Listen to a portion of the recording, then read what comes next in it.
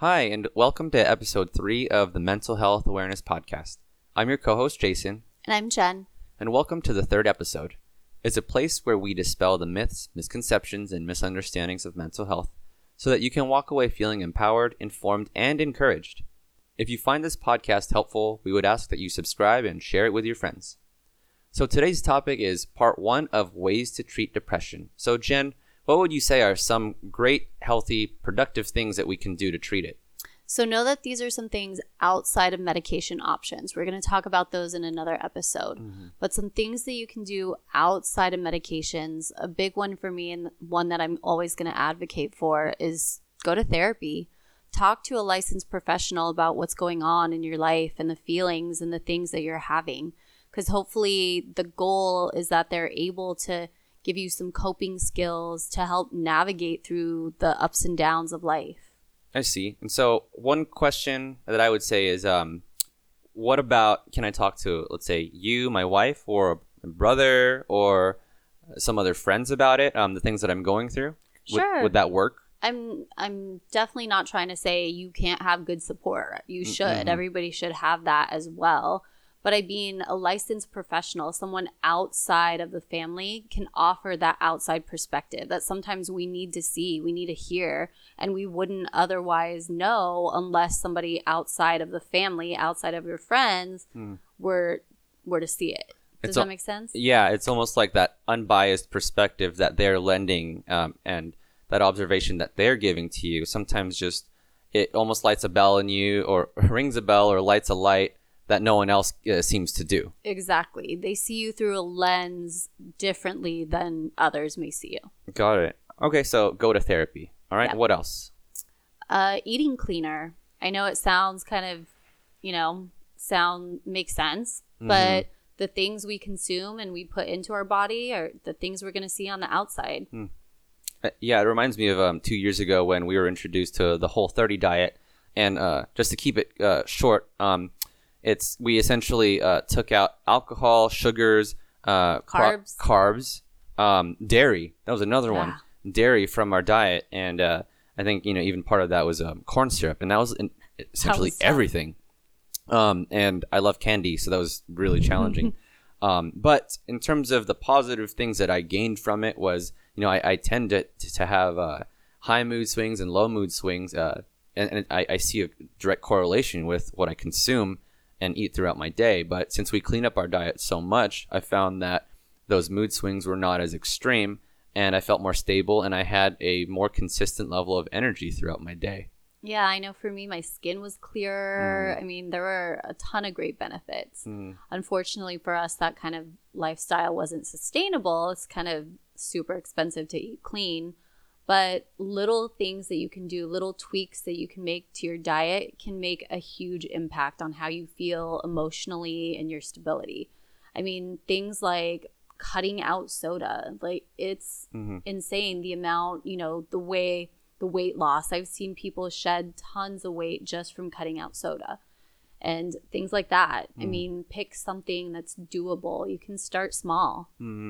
And would you say you had patients that you've offered these suggestions to, and when they've come back into your office, you've seen differences for those who took this suggestion seriously? Yeah, who really took some of these things to heart. I mean, eating cleaner can make a big difference. Got it. And yeah, going back to what you were saying, it wasn't a sustainable thing doing that Whole30 diet. But one of the big takeaways that I'm still actively applying to me now, 2 years afterwards, is when I'm self-aware that I'm not feeling too positive or I'm feeling extra drained, I try to get I use a habit app on my phone to keep track of what I'm consuming, and more often than not, when I'm not eating well, like let's say I'm eating a bunch of chocolate chip cookies through my day when no one's looking, and I'm not eating the salads or hydrating with water well, or eating good fruits throughout my day, I notice that I'm not feeling as well,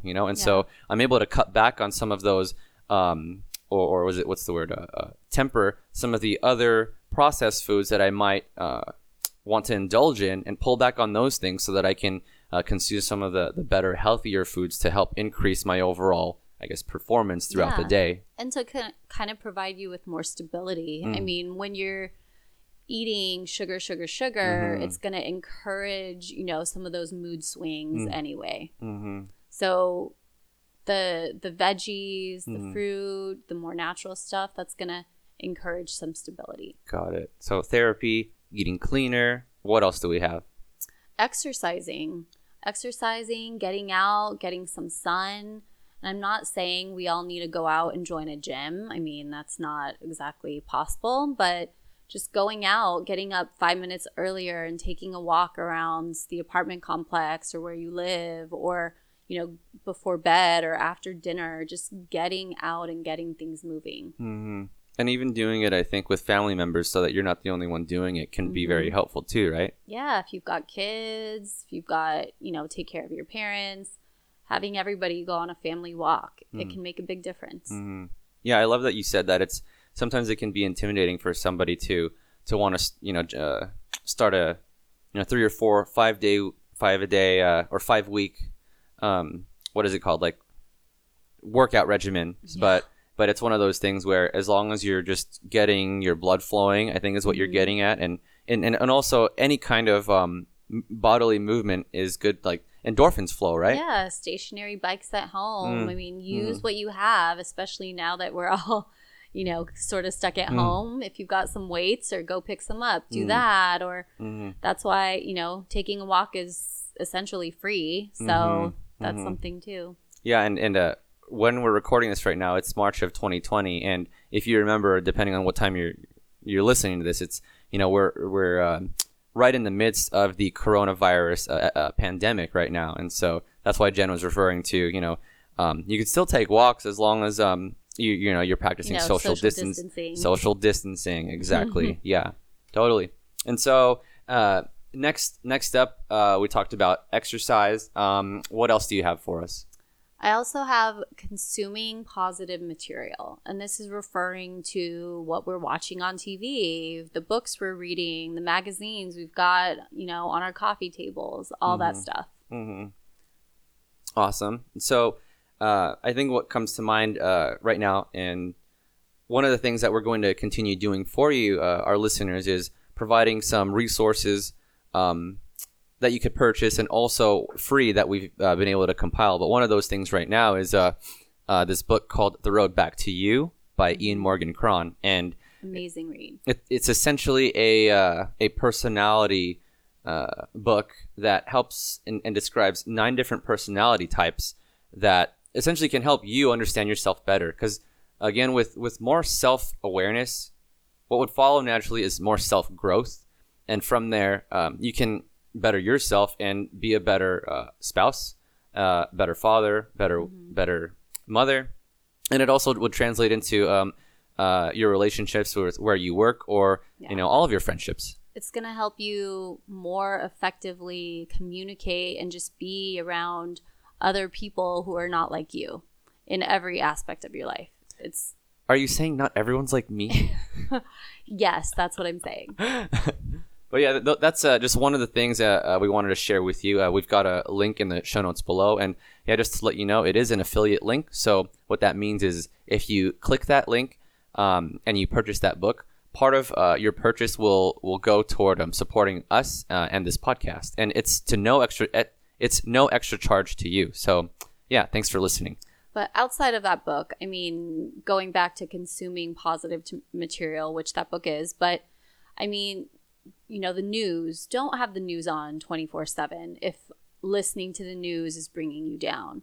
Don't have, don't let the first thing you wake up to be, news sources or the media, like things that are, does that make sense? Whichever color you subscribe to. Yeah. Exactly. And I mean, start consuming more positive things that are bringing you up, like things that are going to make you happy, that are going to help you feel good, especially in this time. That'll inspire you, would you say? Yes, inspire. That's a good word. And it kind of reminds me too, like you've mentioned hanging out with good friends and good people. One of the things that inspired us, actually, talking about in this tumultuous period of what could be a time where you want to self-isolate or do seemingly nothing, we decided to start this podcast. Shameless plug, because we've been listening to Pat Flynn from Smart Passive Income. Just listening to the content that you've been pushing out and the encouragement that you've put out there, Pat.